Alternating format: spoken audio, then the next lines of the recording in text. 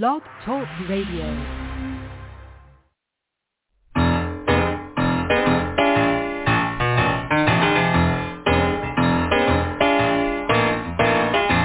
You're listening to The Catch with John Fisher on Blog Talk Radio, connecting life to faith. The world is trying to get it together, trying to help their fellow man, hoping we can make it better. Do you really think we can?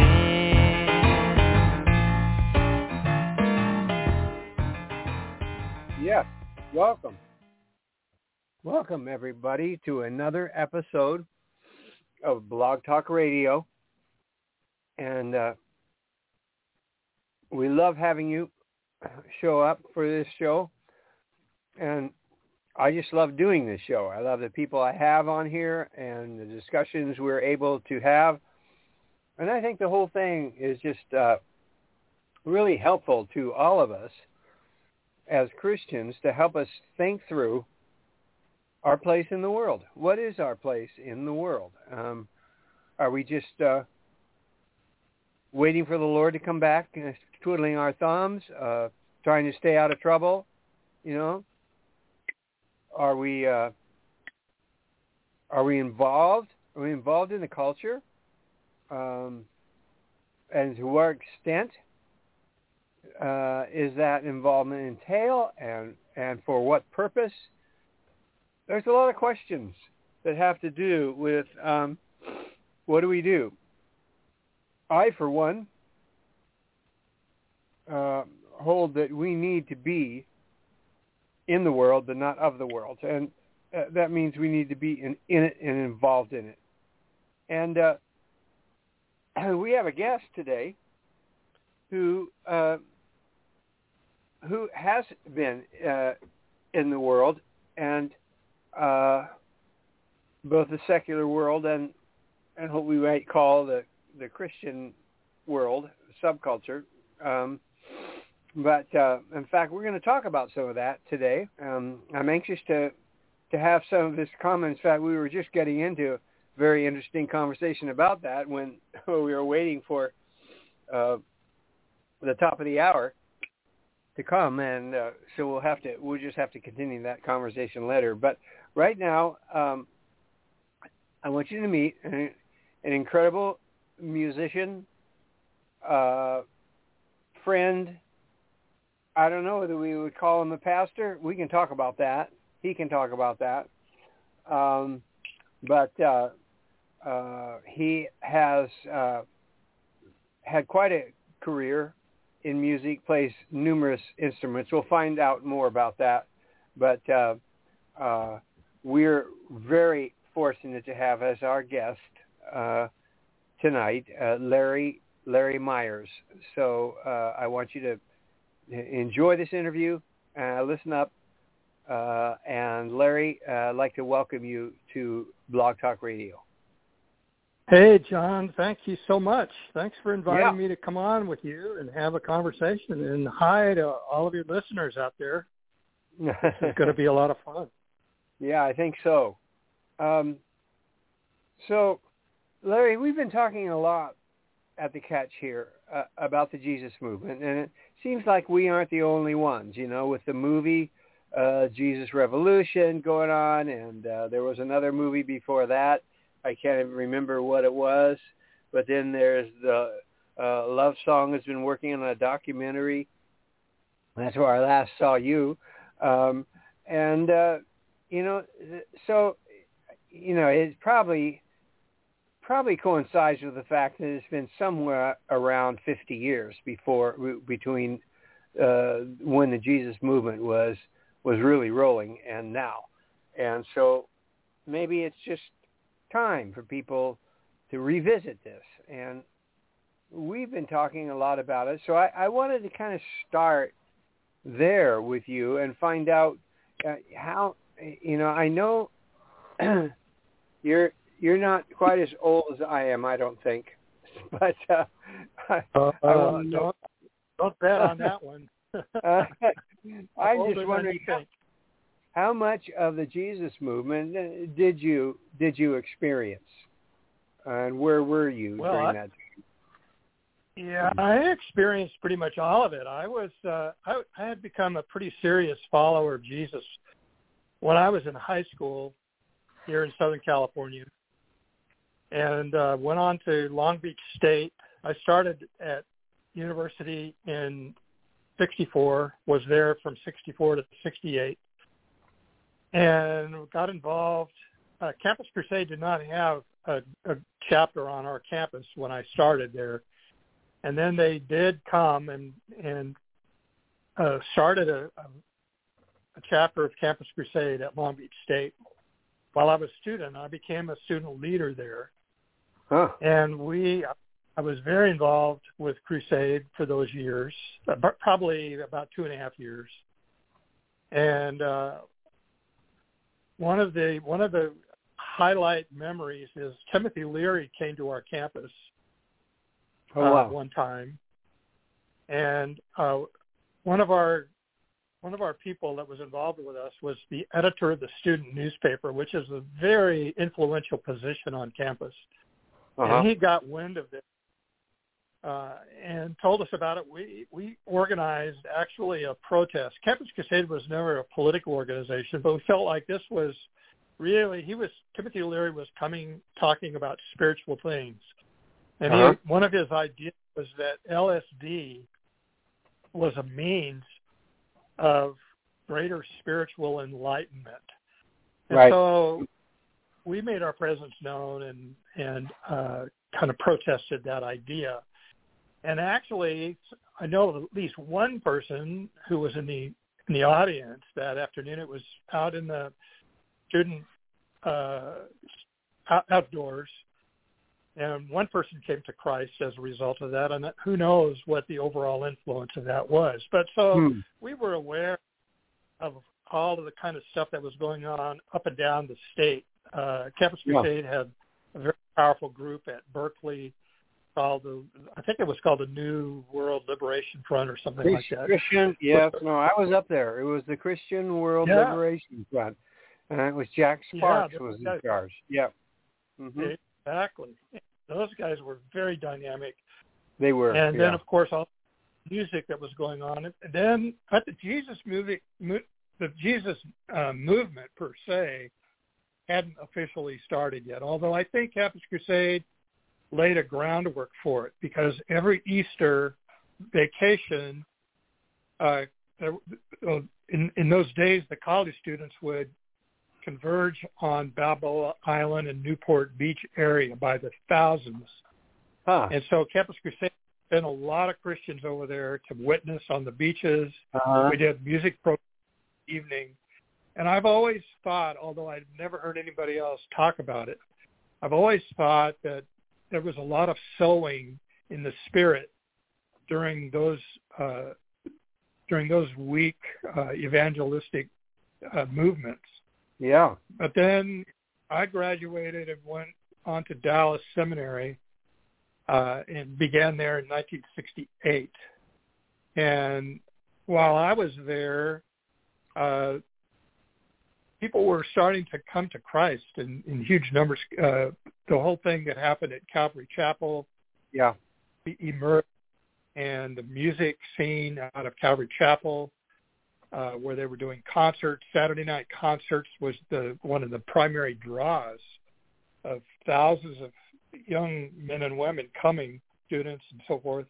Hippies, people off the streets were drawn to the music because it was just such great music and inspiring and full of messages. You know, the people that became Christ followers during that time as a result of the Holy Spirit moving so powerfully, they came to Christ and had powerful conversion experiences, and many of them were already pretty good songwriters, if not great songwriters, and musicians. And it was normal for them to just begin to write music that would express this new experience they were having in their relationship with Christ and with each other. and becoming part of a community of people that believed in Jesus and wanted to, and were experiencing his love for the first time. They were experiencing love in a community for the first time, and they began writing songs about it. And those songs became kind of the music of the Jesus movement. You know, as so many of the bands, the so-called secular band, you know, we've kind of wrestled in the Christian world for maybe centuries over this dichotomy between secular and Christian art. Yeah. And really, all art ultimately emanates from God. And I suppose if you get to a form of art that really we would consider decadent, that portrays promiscuity, that portrays adultery, that portrays out-and-out sin, that certainly would be considered secular art. But there were so many musicians that we all know and remember: Crosby, Stills, Nash and Young, James Taylor, Bob Dylan, and the list goes on and on and on, who were writing songs about love and peace and justice, civil rights, all of those kinds of themes, major themes, and writing songs about them from a perspective that we all agreed with. Even we who were followers of Christ agreed with those they were saying. And so the Christians began writing songs about a lot of the similar subjects and putting that stuff out there, but more from a more of a biblical perspective. And so that was kind of the heart of what became known as the Jesus movement, as people all across the country, if not all around the world, became interested in Jesus. You know, there was a huge, especially in the United States, and I think in Europe, there became a tremendous curiosity about the Eastern religions, about Hinduism and Buddhism, and a lot of people became infatuated with those ideas and those thoughts, and a lot of them became followers of the Eastern gurus, and as a result of that, people then began to kind of re-examine Jesus. Who was he?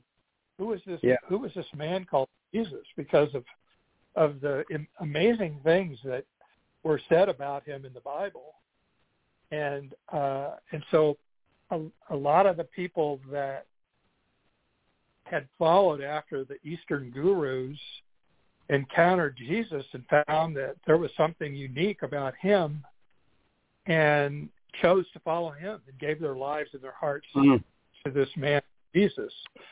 And so, anyway. Wow.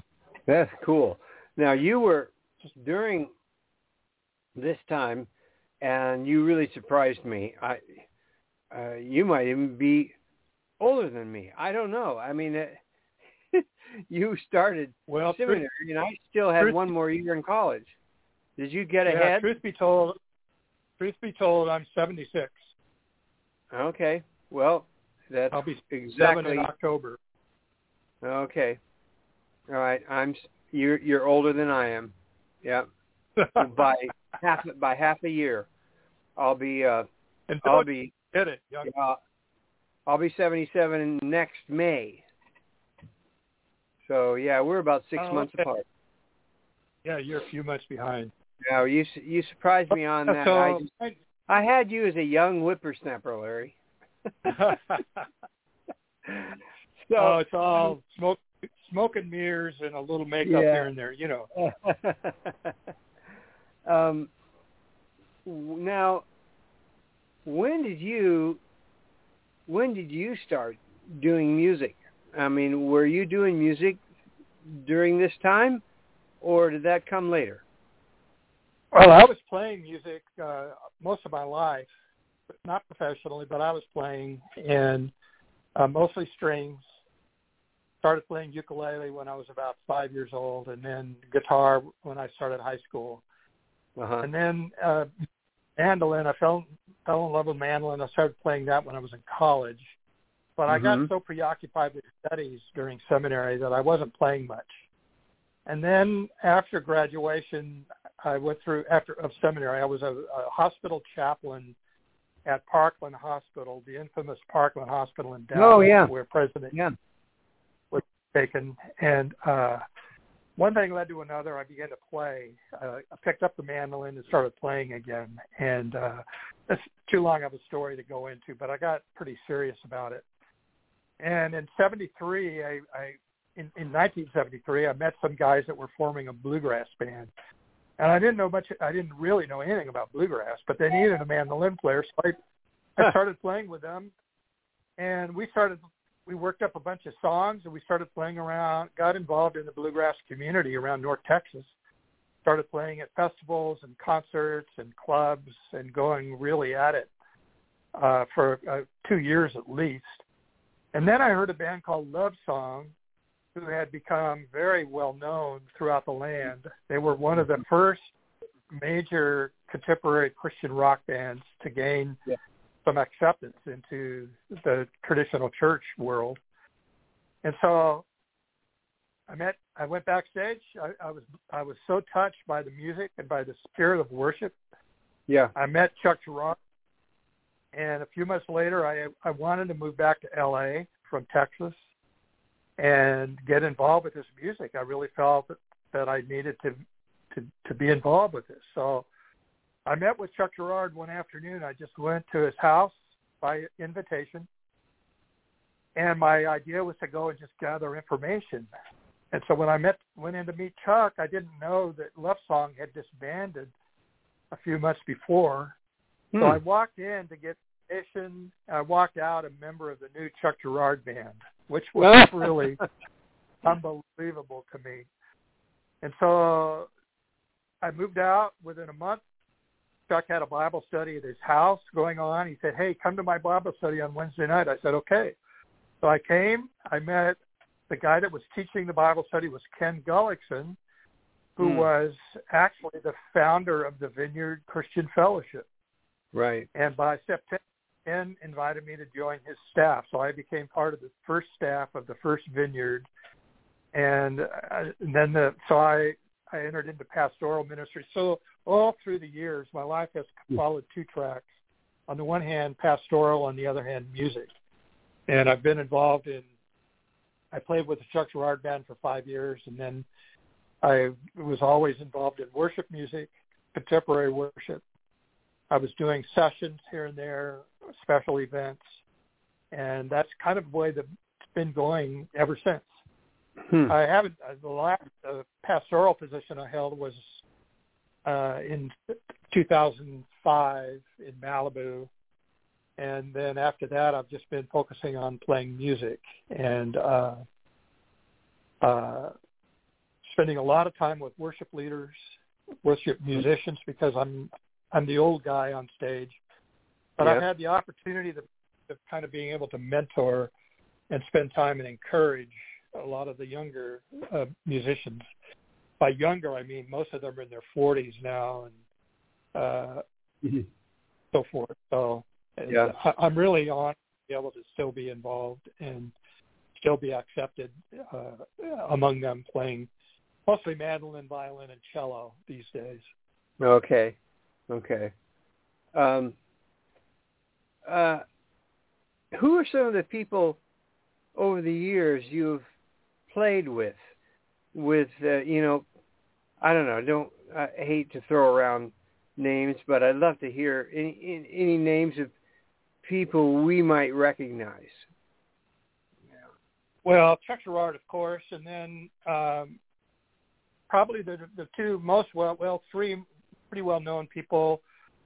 Johnny Rivers, I recorded with Johnny Rivers a long time ago. Greg Lake from Emerson, Lake and Palmer, I did a big show with him in L.A. KLOS was a rock station down here. Yes. And every year they would do a big concert as a gift to all of their listeners. So they had about 30,000 people show up at this park And so I played with Greg Lake, and on the bill that day were Stephen Stills and Dave Mason. Wow. It was a pretty exciting afternoon.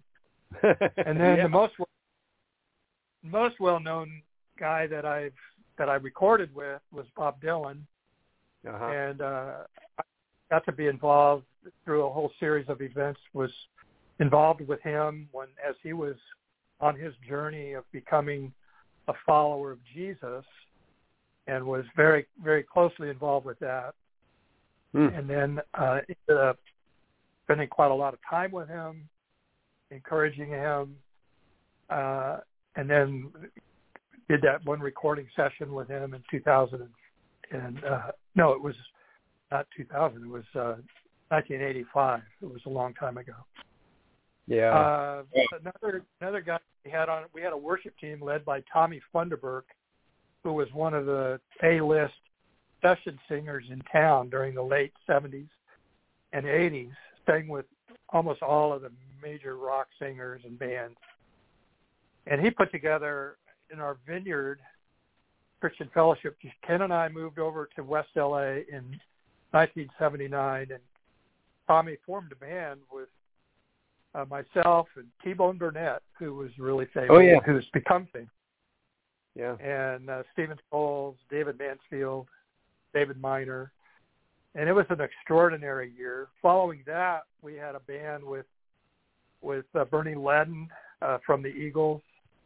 And so, that's just some of the folks I've had the opportunity and privilege of playing with. Yeah. Yeah. How nice. And, not all these people are Christians. And probably not all your situations were with Christians. And that's fantastic. I can't believe you had that opportunity. Well, thank you. Yeah, Rivers was following the Lord at that time. I haven't been in touch with him for ages. Dylan came to the Lord, and I believe is still walking with the Lord. Bernie Ledden had come to the Lord. Greg Lake was on the journey, but I don't know if he ever crossed over the line before he died. So I don't know about that one. But we got a chance to talk to him a lot about it and encourage him as much as we could. Oh, that's so super. Have you got any stories you'd like to tell us from that period of time? Any of those people that, I don't know, there's got to be one or two really great stories in there somewhere. A lot of good stories. I don't know. I think we're going to be running out of time here, but maybe you're going to have me back for another session. Yeah. I had before we started our recording of this conversation, I started to talk about a pretty amazing experience. Bob Dylan was getting ready to record his first so-called Christian album called Slow Train Coming. And the producer of that record was a very famous R&B producer, Jerry Wexler. And he told Bob to go hear a new guitar player that was going to be coming into town to play with his band at the Roxy, which was a famous club on the Sunset Strip. And so Bob asked if I wanted to go with him. And I said, heck, sure, I'd love to go with you. Because I didn't get to do that very often with him. And so we went over to the Roxy to hear this band, and the guitar player was the guitar player from Dire Straits. His name Mark Knopfler? Mark Knopfler. Oh, my goodness. And so we heard that show. That was their first time, Dire Straits' first time to play in Hollywood. And so there's a little club attached to the the Roxy. It's called On the Rocks, and it's a very VIP kind of a scene. And even while I was sitting there with Bob in the audience,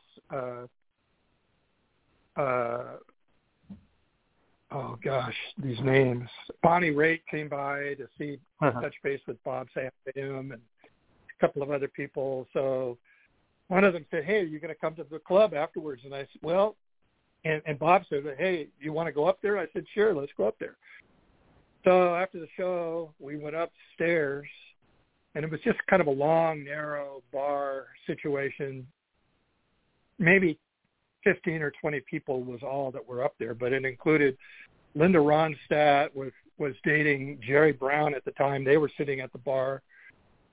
Dave Mason was one of my fave singers, was there. Bonnie Raitt was there. And Dylan was then having a little conversation with Mark Knopfler. And I kind of started out right in the middle of it, and I thought, hey, I don't think I belong in this conversation. I'm going to back out of the way. So I just backed away, and they continued their conversation. And then up the stairs came Joni Mitchell, and she came right to Bob and started giving him a hard time about his faith in Christ. Oh, interesting. And he was pretty serious about challenging about this, but he didn't hesitate. He came right back at her, and they had quite an interesting conversation there for a few minutes. But it was kind of an amazing experience to be part of and to watch. I bet. Place right in front. Yeah. Well, now you were involved with. Am I right about this? With basically doing some discipling of Bob Dylan, how taking him through some classes and stuff like that. Yeah, it was actually. We met him. It's too long of a story to talk about how we actually met. In that initial conversation I had with him at his request, I must say. And we had a very in conversation about the Bible and about Jesus and who he was, who he claimed to be. And subsequent to that, he made a very strong, clear profession of faith, just professing his faith in Christ. And then within another couple of weeks, 2 or 3 weeks, we were about to start a school of discipleship, which we had several of those over those years. And that would take place in our offices. Lasted about a month. No, it lasted about a semester. And so Bob was invited to come to that, and he and his girlfriend came, and came 5 days a week, 4 hours a day. Wow! And a lot of very intensive Bible teaching and disciple teaching, and there were 4 of us teaching. Basically kind of certainly through the New Testament and just other odds and ends of important teaching. And it was from that, toward the end of that, I became aware that he was starting to write these songs. And there only one time did I meet with him when he said, hey, listen to this. What do you think of this song? And so I listened to it, and what am I going to say? It was an amazing song. And I said, this is great. This is great, man. And so then the summer goes on, and he starts recording this first album, Slow Train Coming. Mm-hmm. And I talked to him about just, and we really had to protect him as much as we could we were overwhelmed with requests and almost demands from the Christian world to have interviews with him. And we made it clear that he had no obligation to speak with anybody that he didn't want to speak with. And he didn't have any obligation to speak to the Christian world per se, magazines, TV shows, and all of that. And I told him, you've always let your music speak for you. And that's all you need to do. You don't have to preach. You don't have to do anything that you need or want to do. Of course, you're free to do anything you want to do, but and so we really try to encourage him along those lines, and it seemed he seemed to understand that. Yeah. So, yeah, he got some very serious discipling during the first few months. That's great. Wow. What an experience that must have been for you to be a part of that. It was a tremendous experience, John, and because of the way we met, because it was at his invitation, it was kind of a Bob and Larry situation where I had to look at him differently than Bob Dylan, the legend. Yeah. Somebody gave me a biography early on of Bob Dylan, and I started reading I got about 15 pages in, and I thought, I've got to stop. This is beginning to mess with my head. And so I just closed it, and then from then on, I thought of I'm meeting with this man, this incredibly gifted man, Bob. I felt it was that it was important that I give him every bit of honor that was due him. Here's a man that had met with everybody, every important artist and politician that ever wanted to meet with him, and so it was important to give him that honor and recognition that he deserved. At the same time, to be able to talk with him and relate to him as normally as possible, and to be as normal human as a friend and as a person as I could be. And I think we were pretty successful at that. And was he? Did he accept that? Was he? Did he have a normal person part of him? He did, actually. He did and does. And it's got to be a peculiar thing for people like him who are so famous and so influential, and yet they know themselves. They know who they are when they're alone, when they're with their family, and they kind of lay that big persona aside and just be who they are. And so, and it's true for all of them, whether they're politicians or musicians or artists or what have you. Yeah. Did he? Was he really faithful with that study? I mean, 4 hours a day. Did he stick to it the whole way? He stuck. He was there every day, and stayed. Was there the whole time, every single day. Wow. And all the way through the whole process. And I think, there were about 15 students altogether. Yeah. And I think the first few days, everybody was a little awkward. They didn't know, quite how to handle it. But everybody settled down, and I think he settled down, and I think he was able to relax and enjoy that time, and along with everybody else. So I bet you got into plenty of discussions and back and forth, and a lot of discussions back and forth. Yeah. Wow, that's great. That's great.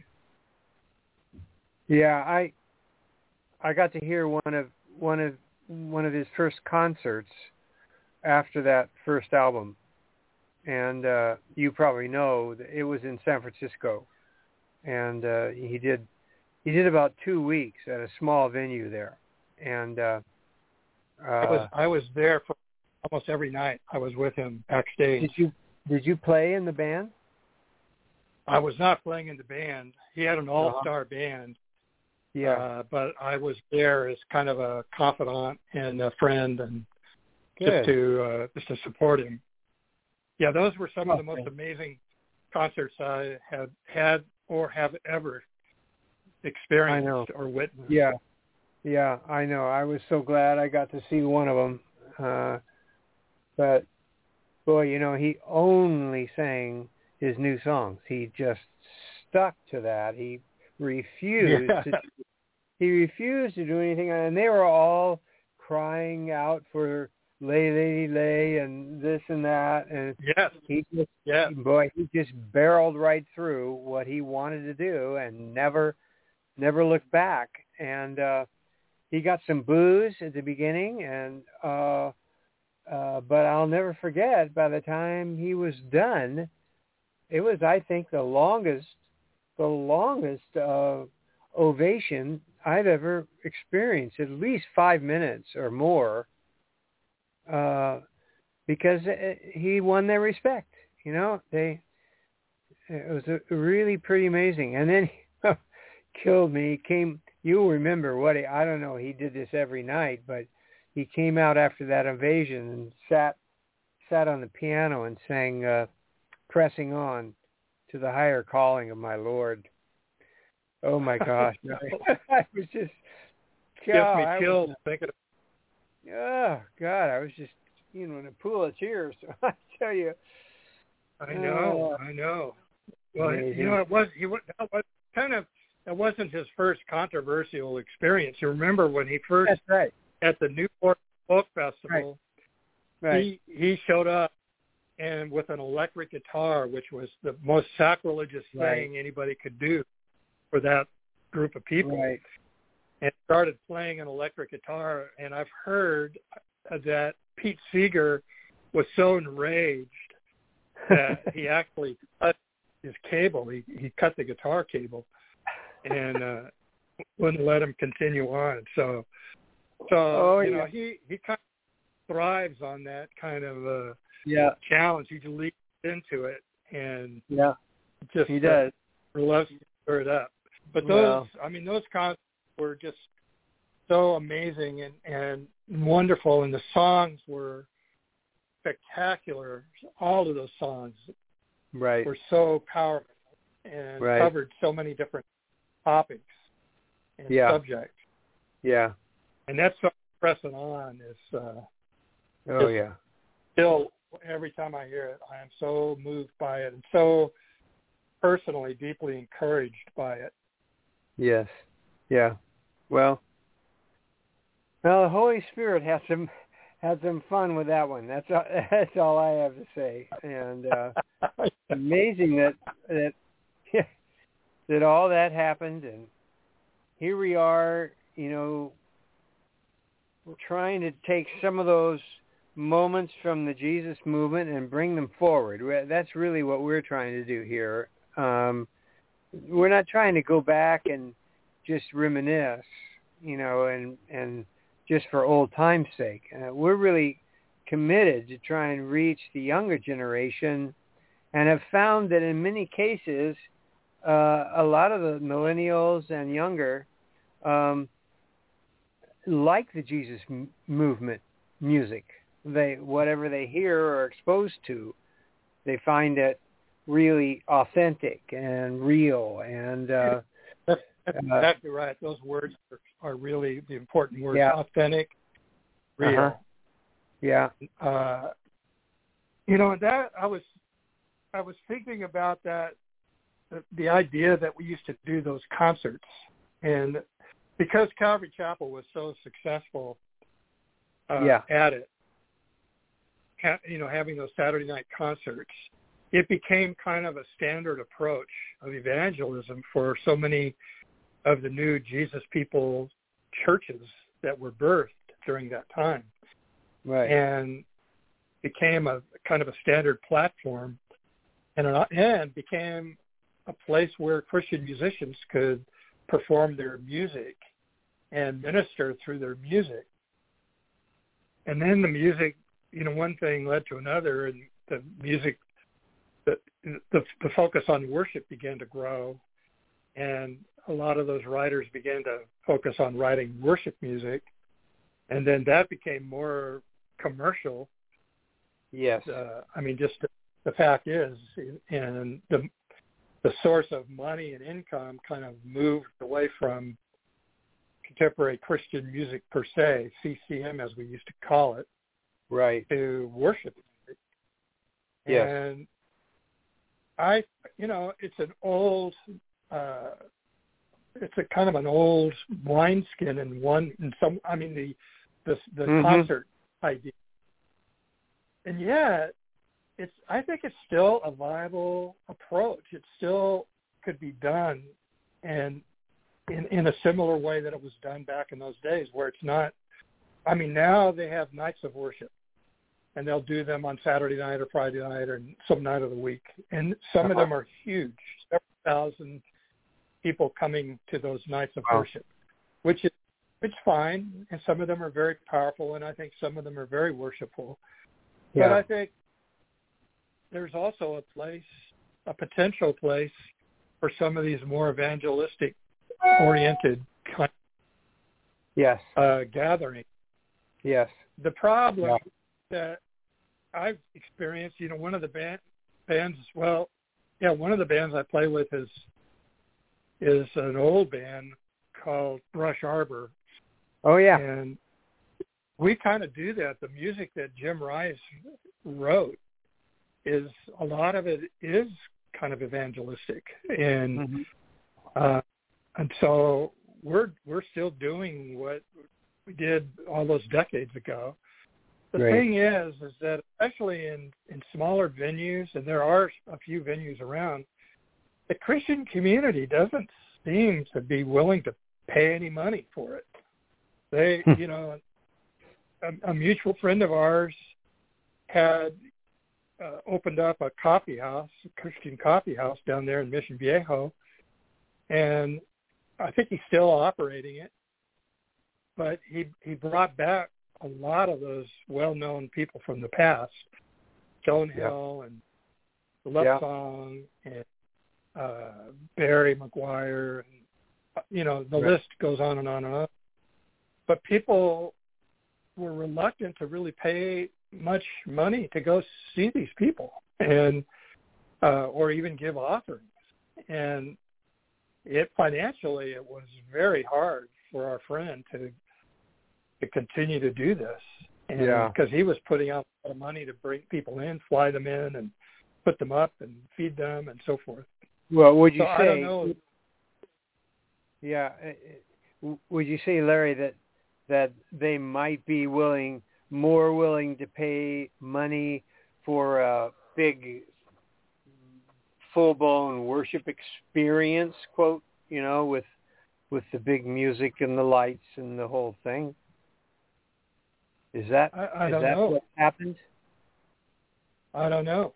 Okay. Maybe. I think on some of those big situations, those big worship concerts cost a lot of money to put on. Those are big.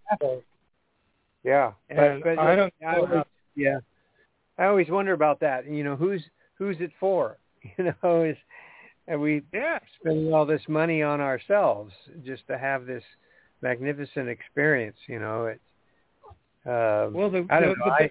good part of it, maybe the only good part of it, is for the high school kids and the young college students who are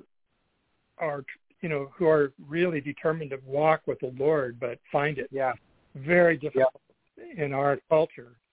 And so to be able to go to a big event like that with several thousand people like them and hear this music that's really exciting and very inspiring, I think it's worth it for them to kind of give them a shot in the arm and an encouragement to let them know they're not alone as followers of Christ. That there's so many other people that for them.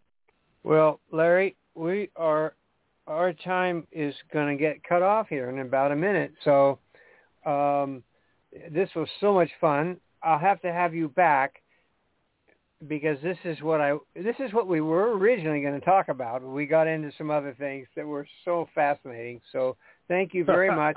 We'll have you back and we'll talk about worship music versus some of the more evangelistic music that we wrote years ago and see where all this is going. So that would be great.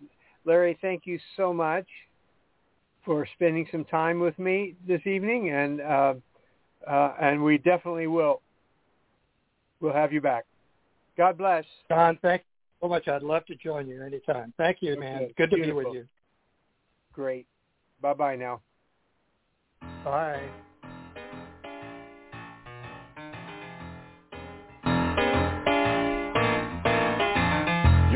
listening to The Catch with John Fisher on Blog Talk Radio, connecting life to faith. There you go. There you have it, folks. That's fun. Tell your friends about this one. Listen to it again. A lot to pick up here. We'll see you next week. We'll have Larry back sometime in the near future. God bless you. Keep the faith. No, give it away. God bless.